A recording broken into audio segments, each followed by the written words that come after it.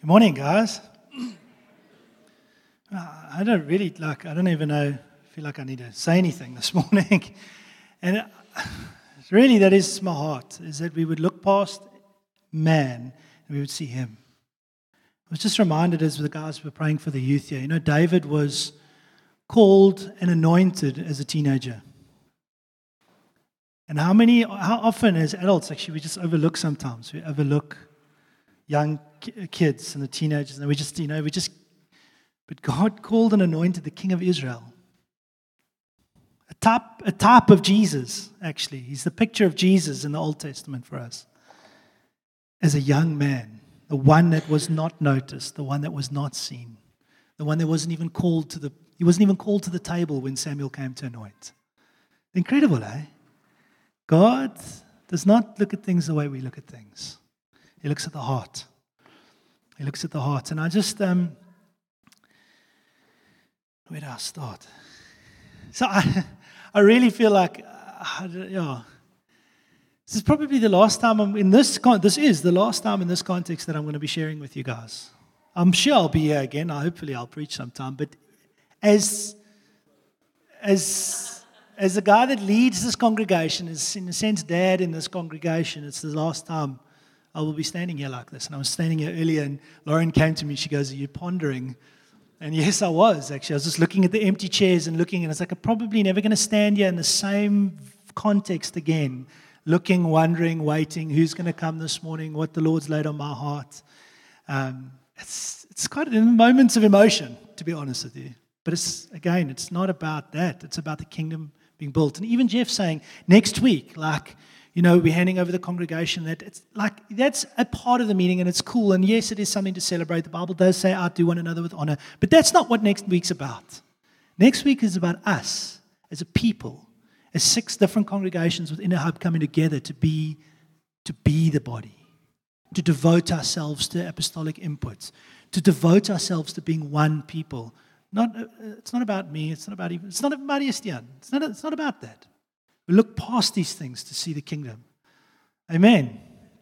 And what I feel like the Lord did, and I do think it's probably tying in with all of this, and Jeff kept on hammering, and he didn't even really know what I was wanting to preach on, and he just kept on dropping a few lines and a few things, and I felt like the Lord's really been highlighting this theme of obedience to me. And so last night, or a couple of nights ago, I'm sitting at the dining room table with Anya and Ella, our little ones. Anya's 8, Ellie's 6, and Margot. And Anya says, Dad, Mom and Dad, she says, they do gymnastics, by the way, rhythmic gymnastics. And she says, our teacher said to us that we're the only kids that actually, when she tells us to do something, we do it. I was like, yeah. No. So I was like, I'm jumping on this moment. With her. I realized what had just happened in her mind. And I said, Anya, why do you think that is? And she said, well, you guys have taught us to listen. I was like, 100 points for you. I was like, yes, Anya, do you understand now the importance of us teaching you to be obedient? Everything we do, all the chores you do, all the correction that you get, everything is to teach you to be obedient. It's not to do things the way I do it, although I don't like that. But ultimately, my role as your dad and as your mom is to teach you to be obedient. And not just for the sake of being obedient. Actually, we represent God in your life. And we're teaching you to be obedient to God. Because one day, when you're older, when you're out the house, you're going to be answering. And in many ways, we cover them because they are in our household, but they're going to be answering to the Lord. And I began to sit on this theme of obedience, and I began to ponder on it, like how much it pleases the Lord. Man, obedience pleases the Lord more than anything. Jeff started, he said, God says in 1 Samuel, I think it's 1 Samuel 15:22, says, I desire obedience over sacrifice. To heed, which means to do what I hear, is better than the fat of rams. And I'm like, there's something in this, Lord. Matthew 28 verses 20. We all know the scripture. We talk about it lots. Go and make disciples. Come on, guys, you know the scripture. Of all nations, teaching them to obey that which I've commanded you. He doesn't say teach them what I've commanded you. He says teach them to obey. Observe. I don't like that one. There's another one that's obey. I think it's NIV's obey. What?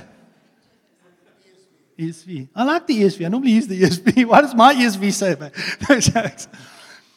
But you understand, you hear what I'm saying? It says teaching them to obey or observe, same thing really, what I've commanded. It doesn't say teach them what I've commanded, although you've got to know what He's commanded in order to obey. So that's part of the role. But actually our focus is to teach people to be obedient, right? And I watch this theme throughout the Bible of the Lord working obedience into His people. And He speaks to, like, there's obedience to Him, there's obedience to parents, there's obedience to leadership. There's something of obedience that pleases the Lord.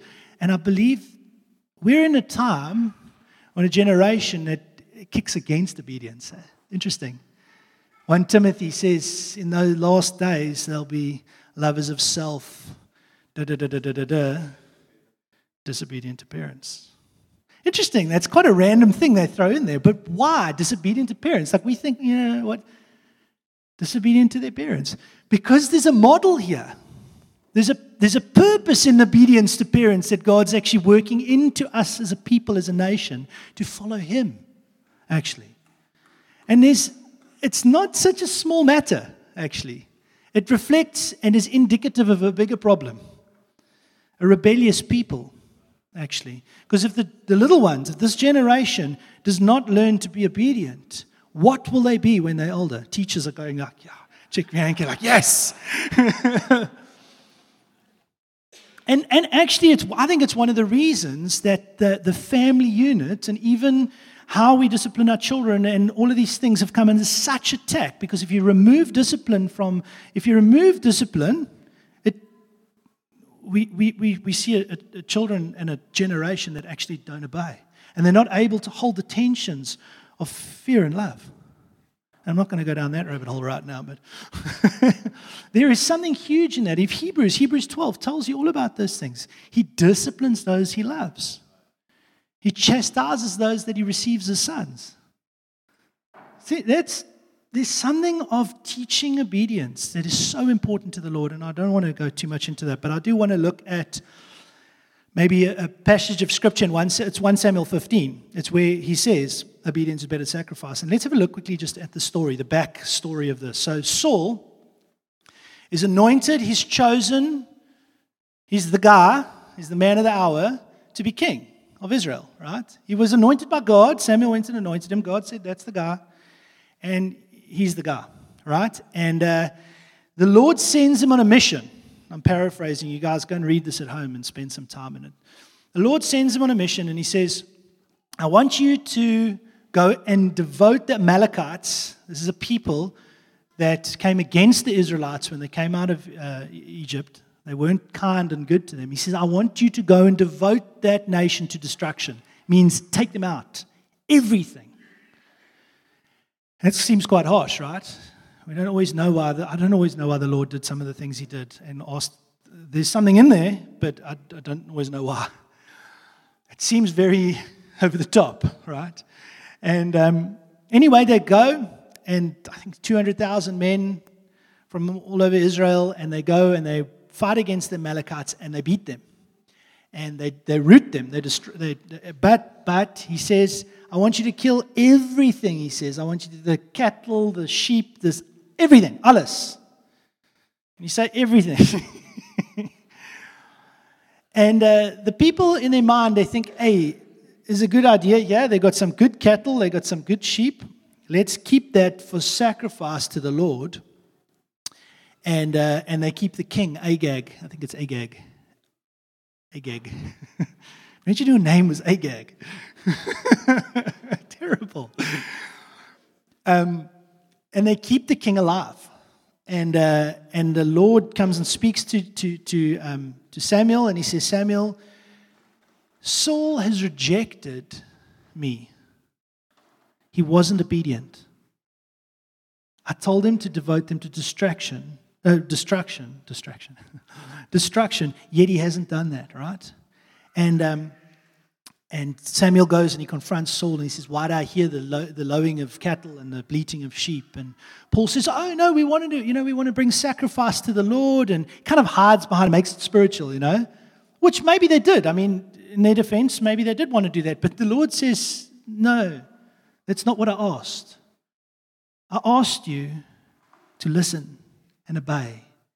And that's where Samuel says, that scripture, he says, obedience is better than sacrifice. To heed is better than the fat of rams. That's the context of that. And the Lord says, he says, as Saul has rejected me, I will reject him as king of Israel. And that just like, sure, that is intense. Here's somebody that's been chosen, called, and anointed, and in his disobedience, the Lord has actually said no. You've lost it. Now, thank God that we have Jesus, that we can turn to the Lord, and it's not exactly the same for us here. But there's a picture here that you need to see. There's an outworking of something, the importance of this. Saul lost his anointing, he lost his call and his purpose in that moment because he was disobedient, actually. There's something that's how highly the Lord regards obedience, actually. And I said, it kind of starts there, and then you begin to see this pattern of just obey the Lord, right? I don't know where it is. I'm sure you guys have all heard it before, but I always have this picture in my mind of, like, just simplify it massively like this, like a dad standing on a step ladder changing a bulb and saying to his son or daughter, won't you please pass me the bulb to put in and they give him a spanner. And it's like, what does I do with the spanner? I asked for the bulb. And there's good intention, but it's not going to help. The Lord has clearly said, this is what I want you to do. The dad in that picture says, give me the bulb. And so there's many scriptures in the Bible that talk about this and paint this picture, but I'm just like, the Lord desires obedience. All right? And we're to be obedient people. And I'm not even talking necessarily about what we need to be obedient to, but before we understand what we need to do, we need to understand that we need to be an obedient people. We need to do those things when they're taught, right? Obey that which I've commanded, right? And I felt like, in many ways, as we're leaving this context right now, and whenever I leave my kids with somebody and we go out, me and Margot have to go out. Say, for example, we're going out for dinner. Many times, say, Bridget's looked after our kids, and I'll say to the kids, I'll come down to their height, I'll look them in the eyes as their dad. This is my role now. Remember, my role is to teach them to be obedient. I look them in the eyes, make sure that they're hearing me, and I say, girls, Anya, Ella, can you hear me? Yes, Dad. Look at my eyes. I said, Daddy and Mommy are going out. Auntie Bridget is in charge. She's the boss. Do you understand? Yes, Dad. I say, good. That means Auntie Bridget has my full authority. Girls, do you understand what that means? Yes, Dad. But there's a transfer of authority, in a sense, to Bridge in that moment, going, look, she's got responsibility. She's got to look after my kids, make sure they're not... and it's just this picture I have almost as we go, like, but in that moment, I communicate to them that there's this transfer of authority, but then I leave them with an instruction. Girls, I want you to listen to everything she says. Obey her. Okay, Dad. And I know, I've taught them. And they do push, I know they take gaps with me, but I know they don't take gaps with other people. I hope they don't. But there's a sense of a teaching to obey, right? And the Bible does say, raise your children in the ways of the Lord, and when they're older, they hopefully will not depart from them. It's not a promise, it's a proverb. But there's that they will not depart from them. There is a way. And I think the Lord continuously massages this into us. Parents, raise your children. Now, it's like it was special this morning, just as the youth were here, because there's a sense of raising them and teaching them the ways of the Lord, teaching them to be obedient to the ways of the Lord. But it doesn't stop with the youth and our kids. It's also to you guys. And the problem is that we live in this age, in this society, we've been so desensitized to obedience. We've become this rebellious people, actually. And it's just, we shouldn't even really be surprised. When you, a great example is we're going to Somerset West next week. And the Bible does say in Hebrews, I told you a couple of weeks ago, it does say, submit and obey your leaders, because they're ones to give account of your life, of your life. Make their jobs a joy, I'm paraphrasing horribly, without groaning, for it will not be of advantage to you. Disobedience in any form, whether it be to God or to parents or to leaders, is not of advantage to you. It's not for the people that are leading you's sake. It's not for God's sake. It's for your sake.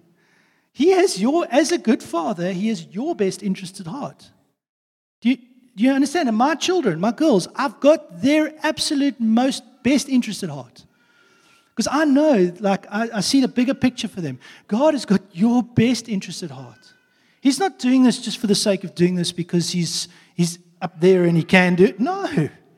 He knows what He's doing in you because there's an outcome of what He's doing. And He's actually His Son. Who's the perfect picture of obedience? Jesus. Even unto death. He's shaping and forming that into us. I said to the guys that we were just chatting about, I mentioned something about this.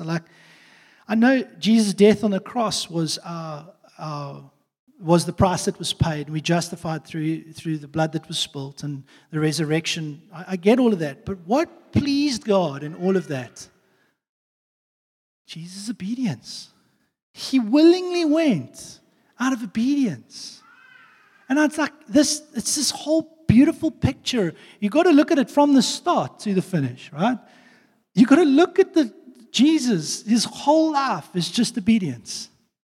Not my will, but your will, Lord. And this is a people that I long for us to become. I long to see a people that are obedient to the Lord's ways. And what is this when we talk about what He has commanded? I'm not talking about, remember the law's now been written on our heart, but I'm not necessarily talking about that. I'm talking about the values of the kingdom.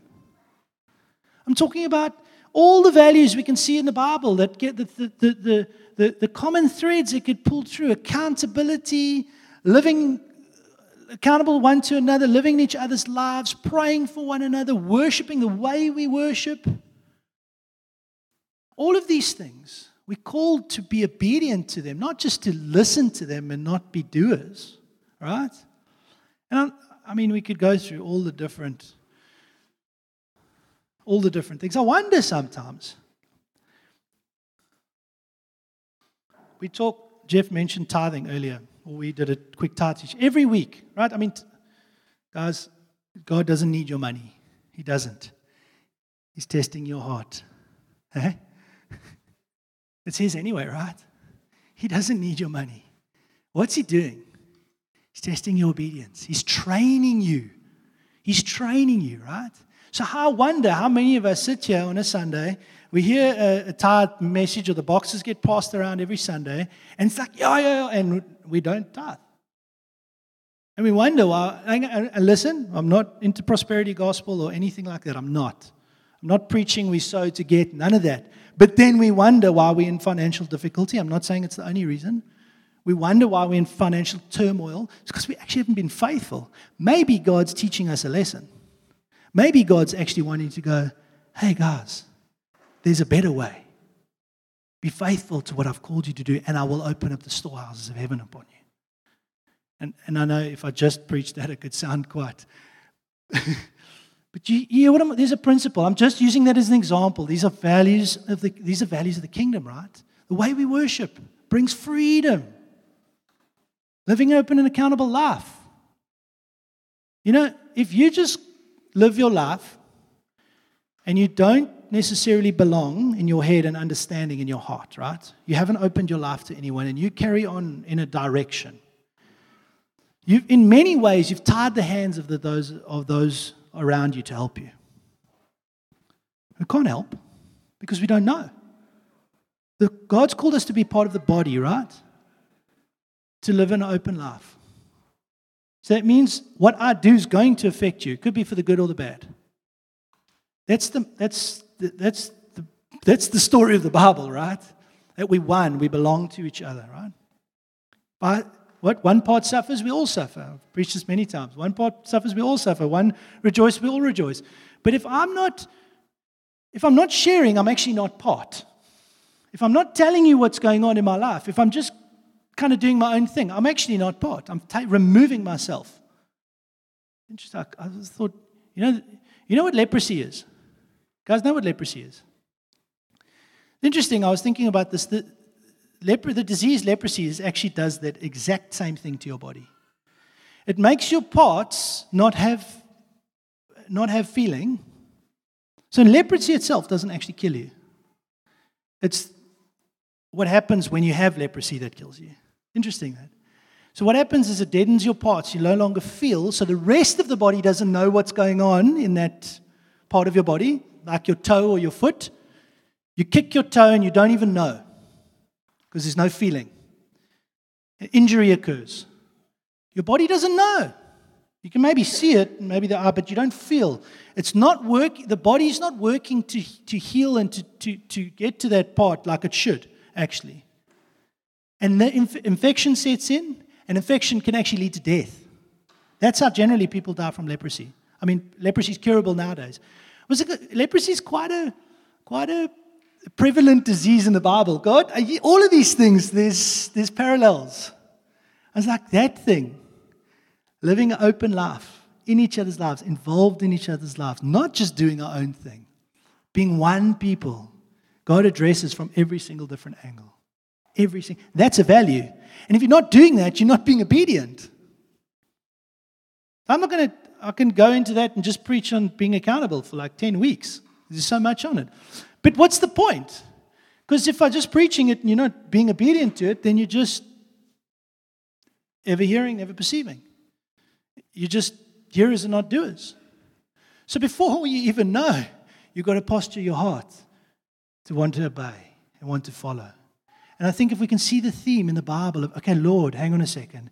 I don't want to just come on a Sunday and listen. There's something for me in this, actually. I want to yield my life to this, actually. Like,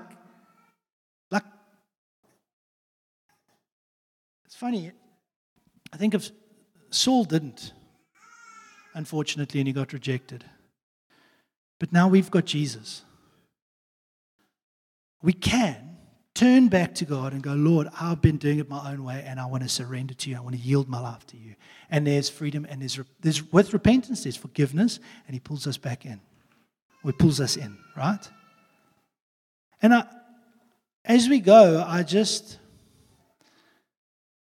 maybe I don't know, maybe it sounds a bit heavy with you guys, but this is the kingdom, guys. This is the kingdom of God. We're not, as Jeff would say, this is naughty and big ears. Okay, you can laugh. Everybody laughs at him, not me. But there is a sense of, there's a weight in these things. When I gather the girls together around the dining room table and I'm teaching them to be obedient, and I'm speaking into these things, we can laugh about these things, but it's a serious matter. And that's right now what we're doing, actually. Guys, these things are serious. This is the body of Christ. Would you guys be a people that are obedient to God and to those that the Lord has put over you? And when we're called to things like living the values, or when we're called to go and meet together, there's something in the Bible, we see that devotion to one another, devotion to the apostolic. We're a people that devote ourselves because we understand it's His way. We don't always understand exactly how it's going to work out or exactly even why. But God is working something of obedience into us, actually. Does that make sense? I've gone so far off my notes. So I mentioned something that I've got to land. I mentioned something the other day, I think it was 2 weeks ago. I said, we all, whether you are single or not, called to be a mother and a father. Spiritual mother and father. Every single one of you. Even the teenagers. Guys, speaking to you.